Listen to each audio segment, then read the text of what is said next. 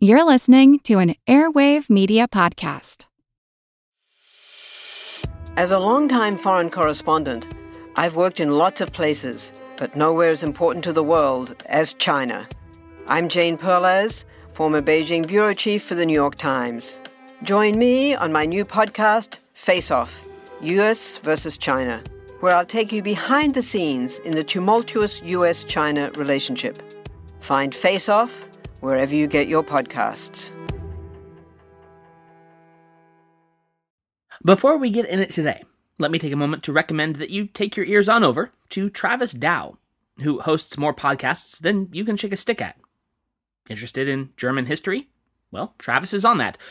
How about alchemy? Travis is on that too. What about the history of the US auf Deutsche? Right again, Travis Dow has that covered too. So please pop on over to agorapodcastnetwork.com to check out Travis Dow's symphony of podcasting, as well as all of the other shows who are a part of the Agora Network. That's AGORA podcastnetwork.com. Thanks, and enjoy the show.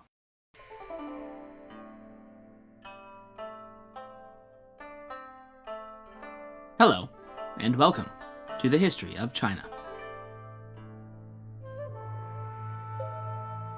Episode 95, Xuanzong Can Fix It. Last time, we plunged through the decade of doldrums following Empress Wu's deposition, while following her children's struggle against one another, against their mother's clan, and against the imperial bureaucracy eager to once again resume their traditional role in the government. The whole debacle had culminated in mid-summer 712, when then-setting Emperor Ruizong read a comet passing through the night sky as an omen foretelling that the sovereign would soon be changed. Rather than wait for the coup d'etat against him, Ruizong sought to preempt the prophecy by voluntarily ceding the throne to his son and heir, Li Longji, who would be enthroned as Emperor Xuanzong. The reign of Xuanzong of Tang will ultimately be remembered as one of Imperial China's last great golden ages, but he'll have a lot of work ahead of him before he makes that reality. So this time, we will be plunging into Xuanzong's early period of reign, as he attempts to restore the greatness of the Tang and bring an end to the excesses and corruption of his predecessors. And that, as you can well imagine, is no mean feat. Before launching directly into his reign, though, it's worth taking a couple of minutes to ask, just who was this guy again? After all, last episode he just sort of popped into the narrative fully formed and then immediately launched into stardom. But before his participation in the successful coup against the Empress Dowager Wei, what was Li Longji up to, and where had he come from? He'd been born in Luoyang in the year 685, the third of 6 sons to his father, the nominal Emperor Ruizong. As you'll no doubt remember, however, at that point Ruizong sat essentially imprisoned by his own mother in the inner cloister of the imperial palace. Longji's mother was one of Ruizong's lesser consorts, the Lady Dou, rather than his empress, which does explain why there had been such a question mark over succession and inheritance once Ruizong determined that it was time to retire. He was by all accounts a handsome and strapping child, who showed a great aptitude for just about anything he put his mind to. Professor Dennis Twitchett writes, quote, "All were agreed, however, that he was a ruler out of the ordinary, who left his indelible print upon the history of his times. He was, moreover, a man of many parts, a skilled musician, a poet, a great calligrapher, patron of many artists and writers." End quote. In his personal life as well, he enjoyed the best of luck, and throughout his life maintained a close, personal, and loving relationship with his 5 other brothers. As cloistered as he and his family must have been over the latter half of the 680s, that isolation only increased in 690 with the formal abdication of Ruizong to his mother, the Empress, and now Empress Regnant, Wu Zetian. And from that point on, until 699, Longji's entire family was kept under strict house arrest and expressly forbidden from leaving the palace, or receiving any outside visitors for that matter. In fact, as we mentioned back in episode 91, Reign of Terror, 2 court ministers found out the hard way in 693 that visiting the former imperial family meant their own executions. As for the family themselves, they were each subject to frequent beatings, as well as the capricious execution of several of Ruizong's favored consorts, critically, including Longji's own mother, Lady Dou. The beatings administered to the captive imperial family members were apparently so severe that, quote, Li Shouli, the oldest surviving grandson of Gaozong who shared their imprisonment, still suffered the effects of his repeated beatings half a century later, end quote. Between 699 and 705, the family of Li Dan was at last released from their palatial prison and allowed to take up residence on imperial estates outside of the capital proper.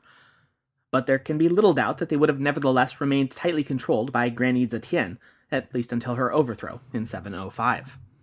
With the successful accession of Longji's uncle, Emperor Xuanzong, however, prospects improved for the progeny of Ruizong. Prince Longji was named to the post of Deputy Minister of Military Supplies shortly after Zhongzong's second enthronement, and was in 708 promoted to the Secretary General of Lu Prefecture. In early 710, he would be recalled to the capital, which was at that point still in Chang'an, thus placing him in exactly the right position to take part in Princess Taiping's coup against Empress Dowager Wei, following Zhongzong's abrupt and quite possibly poisonous demise later that year.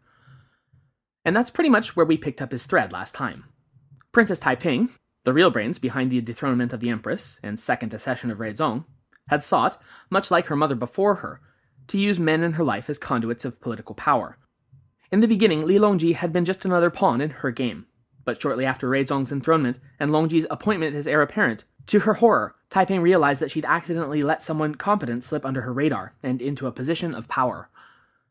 As we discussed last week, and as we'll get into further in just a minute, she'd spend pretty much the rest of her life trying to undo that mistake. Before we get there, though, it's important for us to take a minor detour into the imperial court and its revolving door of officials. Make no mistake, trying to keep track of the court officials in this period is an absolute nightmare. First, we had Empress Wu's track record of an 80% turnover rate from her officials, most of whom served only a few years before she grew displeased with them. But then, it got worse. Following Wu's overthrow, the imperial bureaucracy had gone into overdrive, selling redundant posts to the highest bidder, ensuring that anyone trying to follow who actually had what job, and who only bought the title, eventually pulled their hair out. Fortunately, as we progress through the events of today's show, that whole courtly circus will be brought to an end. Though we're not quite there yet. In any case, following Zhongzong's death, in the 7th month of 710, the majority of his chief ministers were finally retired from office, and replaced by 4 new chancellors, 2 of whom I will not trouble you with their names because they're only going to last a few months in the office before their incessant public bickering became too much and they were shunted out of the court. But the other 2 are worth talking about, because it's in large part because of their combined efforts that Emperor Xuanzong's early reign took the shape it ultimately did. They were, respectively, Yao Chong and Song Jing. Yao Chong, now approaching 60 years old, had long been an eminent member of the imperial government, and had served it in one capacity or another since the time of Gaozong and Taizong. This was, in fact, not even his first stint as chief minister, but had served in the same capacity to the Empress Wu between 698 and her overthrow in 705, which, considering her propensity to rotate her officials in and out again just as quickly, was quite a tenure in office. As his longevity in office demonstrated, Yao Chong was above all else pragmatic and adaptable as a statesman, and quite adept at handling the everyday affairs of government. Complementing him, then, was Song Jing, Yao's junior by about 13 years, but also a distinguished and eminent imperial official at the time of his appointment to high office. Song was something of a wunderkind, and had passed the state examination and been appointed to the officialdom at the amazingly early age of 16.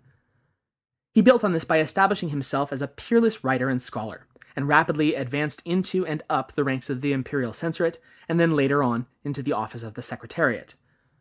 Through it all, he was known and respected as an unflinching paragon of integrity and principle, thus playing the morally unbending yin to Yao Chong's adaptable and sensible yang. Twitchett writes, quote, Ruizong's court was in need of both qualities, and the 2 ministers began a reformist program by attacking one of the most serious abuses of the previous reign, and abrogating all of the improper appointments to office which had been made by the Empress Wei and the Princess Anlo. End quote. You can probably imagine how well that went all over, particularly among the thousands upon thousands of so-called officials who had already bought and paid for their nominal titles thanks very much, and were now none too happy at the prospect of losing both their investment and their privileges. Nevertheless, and in spite of the uproar of their redundant officials, Yao and Song pressed forward with their reforms, culminating at the end of that year with the official selection of the new civil officials and military appointments. A procession of more than 10,000 hopefuls who had just passed their examinations gathered to hear the rolls read and learn where they were to be sent and in what capacity. Shockingly, though, of the 10,000 or more gathered, less than 2,000 would actually be appointed, while the rest were forced to return home, still jobless. The pair of ministers rabble-rousing against the excesses of the powerful women of the era roused the ire of, who else? Princess Taiping, the most powerful woman of the era, who in 711 joined her voice to the protestations of several spurned officials pleading for the continuation of their irregular appointments. Ruizong, weak-willed as he ever was, caved before his sister and removed both Yao and Chong from the capital for the remainder of his reign, thus ending, at least for the time being, their attempts at reformation. It would be the 3rd day of the 8th month of the year 712 that Li Longji would ascend as Emperor Xuanzong, in spite of Princess Taiping's vociferous attempts to dissuade Ruizong from doing so. As we mentioned at the end of the last episode, however, she was able to convince Ruizong to retain a significant measure of his personal imperial authority by designating himself Taishang Huang, or the retired emperor. In an 8th century equivalent of backseat driving, though the newly minted Xuanzong would be able to hold court daily, his father was yet able to hold court every 5th day, as well as make all appointments to high offices of the 3rd rank and above. For Emperor Xuanzong, this was a very difficult situation indeed. It meant that his aunt, Princess Taiping, yet held sway over what by rights should have been his court. He deemed the situation so pressing and serious, in fact, that when military tensions flared up from the northeast once again against the Khitan and their allies, though Xuanzong made preparations to personally lead the frontier campaign, he ultimately never left the capital, in all likelihood for fear of the consequences of leaving Taiping alone with the court and his father. By mid-713, however, this open power struggle between sovereign and princess would reach its grisly conclusion. Though unable to command her plots directly, Taiping was able to organize a group of like-minded members of the ministry and court loyal to her to act directly against Xuanzong, ultimately settling upon poison to do the job. But somewhere along the line, word had slipped to some members of the aristocracy who were less than sympathetic to Princess Taiping. They, in turn, brought this shocking information to the emperor and urged him to act immediately and decisively against this clear act of treason.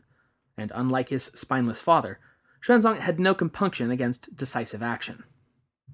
Twitchett writes of the event, quote, "On the 9th day of the 8th month, a group of 300 carefully chosen troops led by Wang Maocheng, a general who had formerly been Xuanzong's personal slave, arrested the conspirators." End quote. Several of the leaders and the majority of the lesser conspirators were summarily executed on the spot, while at least 2 others were dragged before Xuanzong himself and then permitted the dignity of suicide. As for Princess Taiping, she managed to evade the emperor's trap, but only just. She abandoned the imperial palace and was able to successfully flee to a monastery enclave in the nearby mountains and claim asylum within. However, either monastic life was really just that unappealing to a woman of Taiping's tastes, or she realized that not even tonsure was likely to save her in the long run, because some 3 days after she'd slipped Xuanzong's net, she reappeared in Chang'an and turned herself in. She too would be permitted the courtesy of ending her own life within her home shortly thereafter. With the exception of one son who had publicly railed against her actions, her family would shortly join her in death, along with the entire family's estate and properties confiscated by the state. All of the classical historians agree on the point that, at the time of her death, Princess Taiping's personal holdings were so incredibly vast that it would take the imperial court years to collect and account for it all. The scion of Wu Zetian was dead, and at last Emperor Xuanzong's hold on power was unchallenged.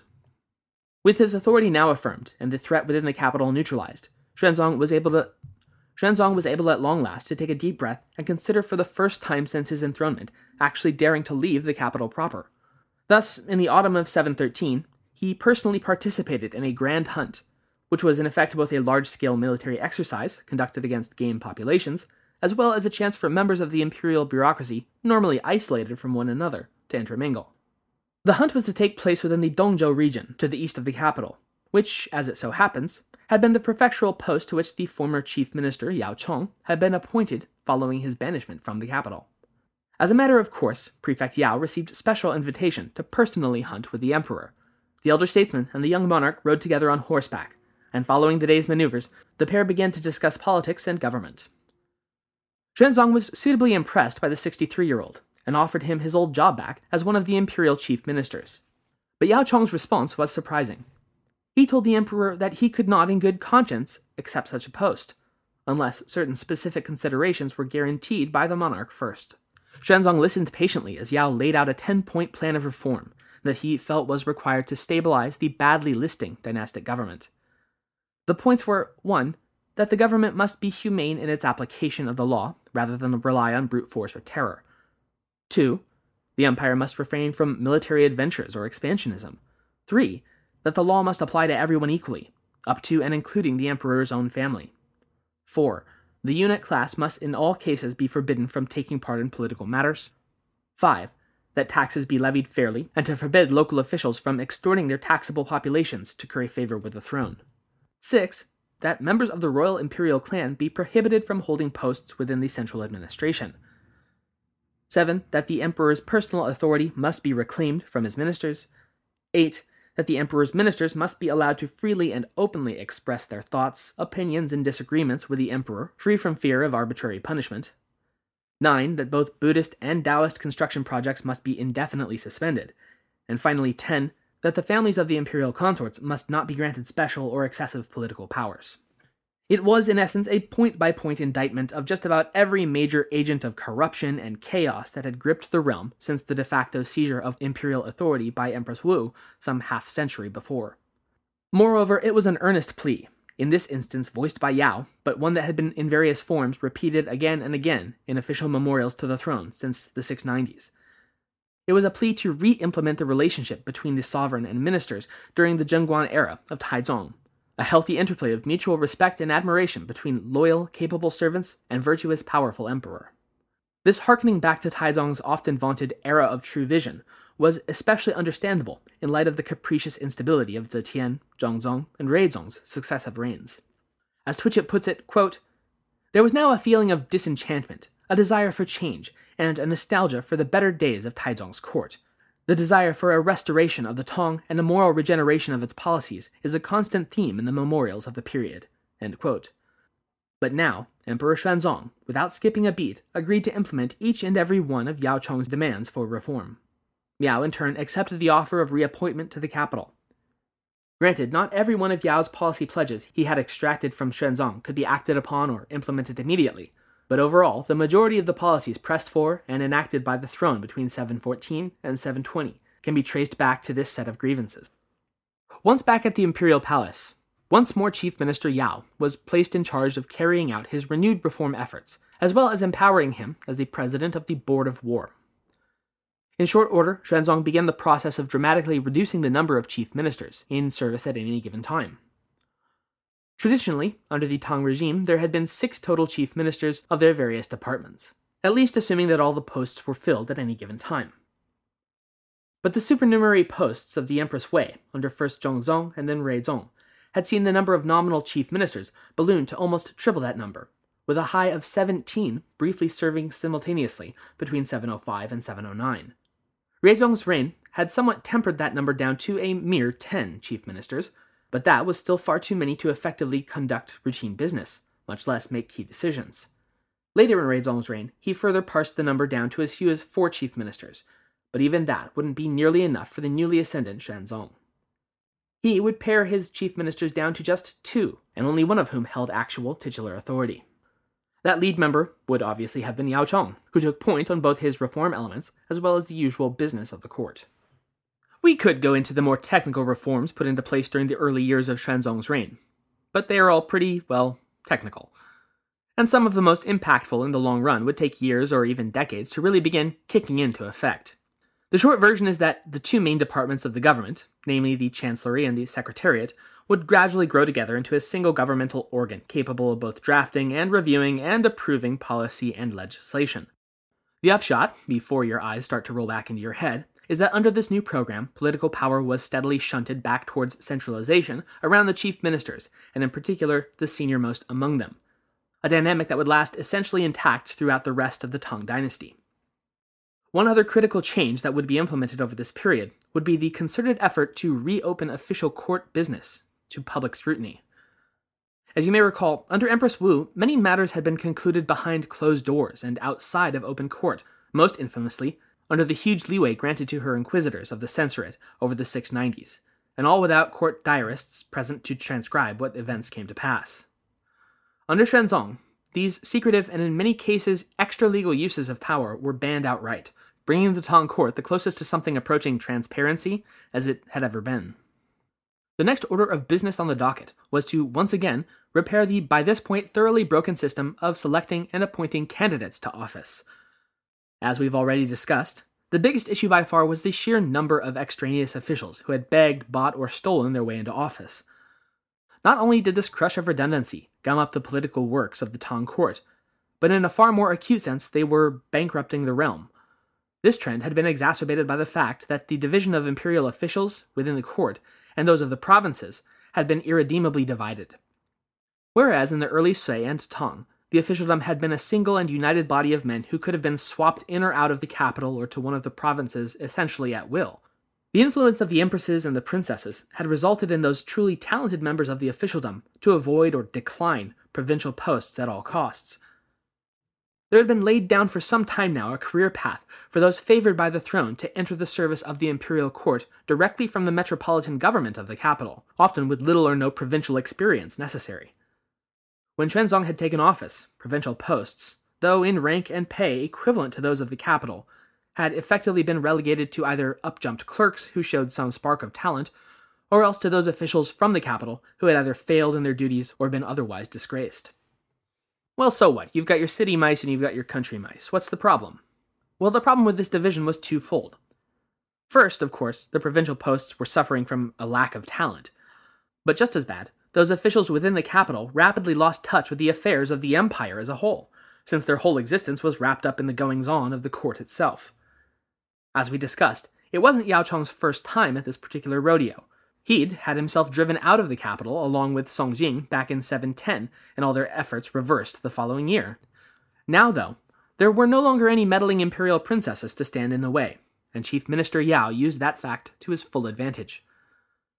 Almost immediately upon taking office, Yao drafted and the emperor promulgated an edict stipulating that henceforth all official appointments to the provinces should be selected from the promising candidates in the capital, and that even more importantly, any candidate seeking to fill a post within the imperial court must have first demonstrated a good record of service at a provincial post. This was a massive step toward normalizing the process of political appointment into a coherent system rather than the changeable whims of a powerful emperor or empress.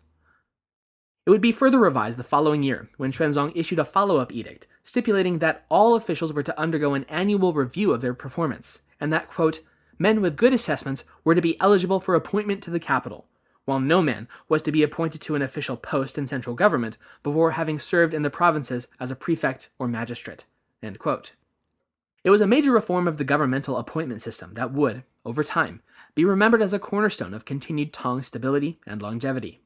For the time being, though, finding competent officials willing to serve in the provinces remained an uphill battle. The appointment system wasn't the only governmental institution in dire need of reform either. The empire's entire legal system was, to put it mildly, in a state of disarray. What are laws, after all, if they can be casually ignored by the powerful? Thus, over the course of 714, Yao Chong presided over a commission tasked with the revision of the Tang Code of Statutes, Regulations, and Ordinances. The commission would complete its revisions in the third month of 715, and it was published across the empire, ultimately becoming known as the First Kaiyuan Statutes, so named after the second of Xuanzong's era names. A second round of statutes would be promulgated later in 719, called appropriately enough the Later Kaiyuan Statutes, which would follow up on and expand the 715 set of legal reforms. Together, these two sets of revisions would serve as the lasting basis of a, quote, centrally codified administrative law designed to bring China once more under a carefully drawn-up system for uniform administrative rules and uniform practice, as was essential for the restoration of a strong centralized empire, end quote. That last part might sound strange or even ironic considering the personal, centralized rule of Wu Zetian that we just left behind. But there is a critical difference. In the Empress's case, the driving factor behind her reign was her own force of personality, which took primacy over all else and at the ruinous expense of the bureaucratic machinery as a whole.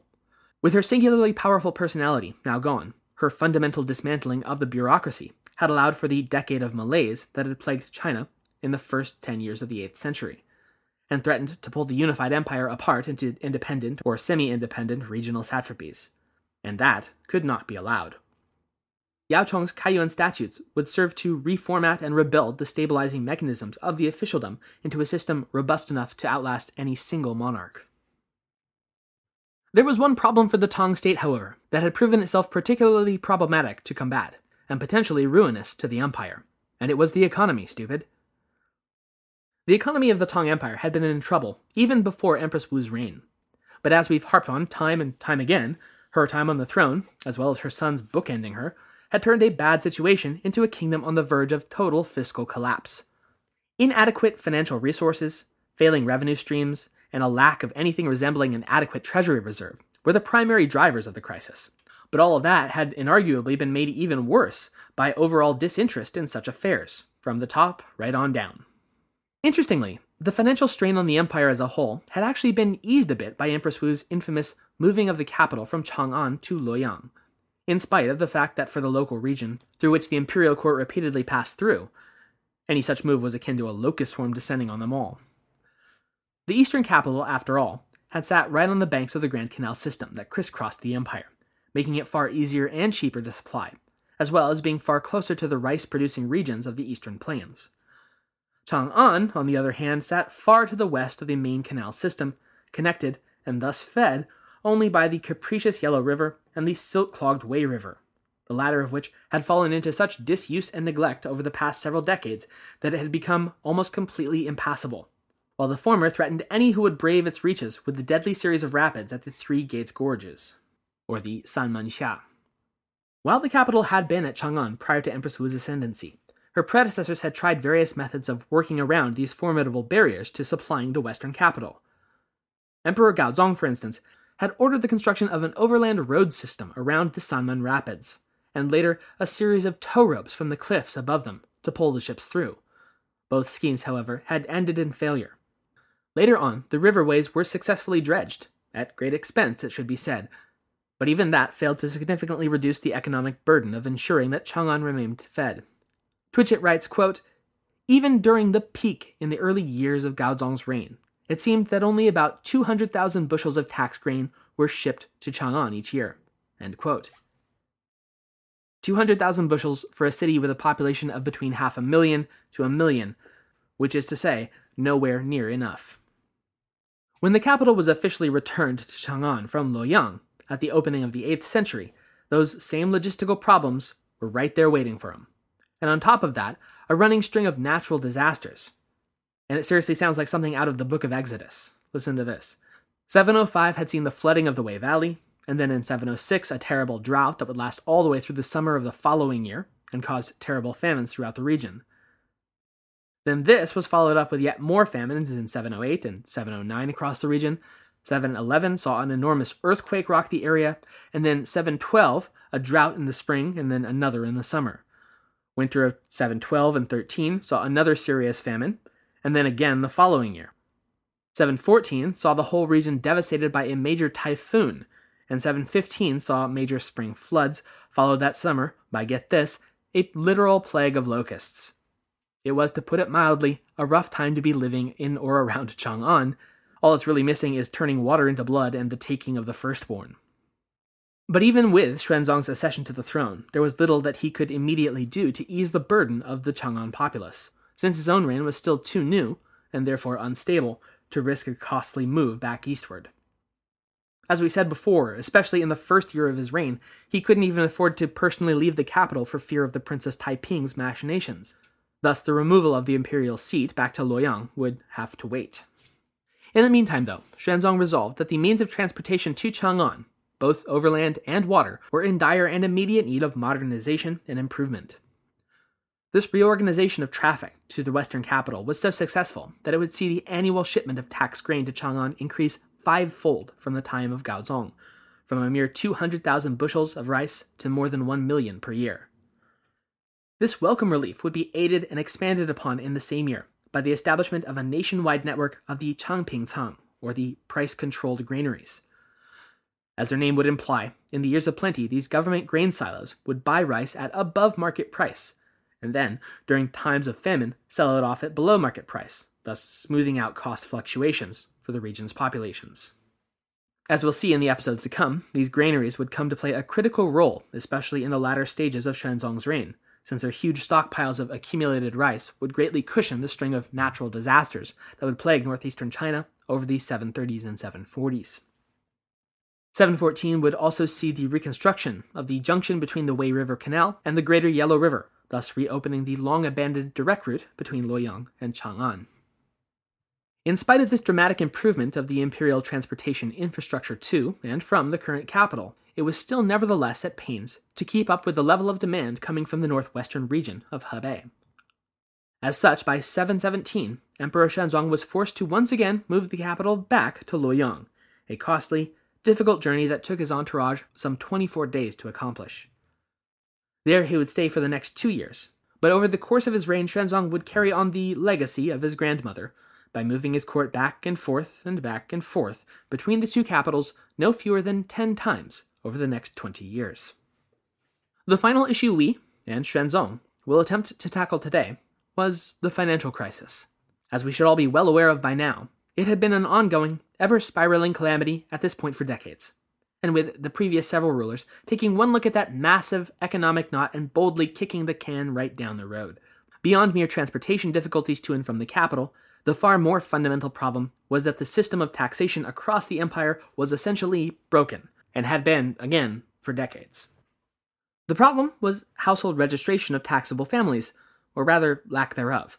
Since at least the 690s, a huge percentage of the taxable population had ducked the periodic register's sweeps of the empire, and thus hidden themselves from collection, meaning that the revenue the central government thought it should be getting was quite a bit less than what it actually wound up with year after year.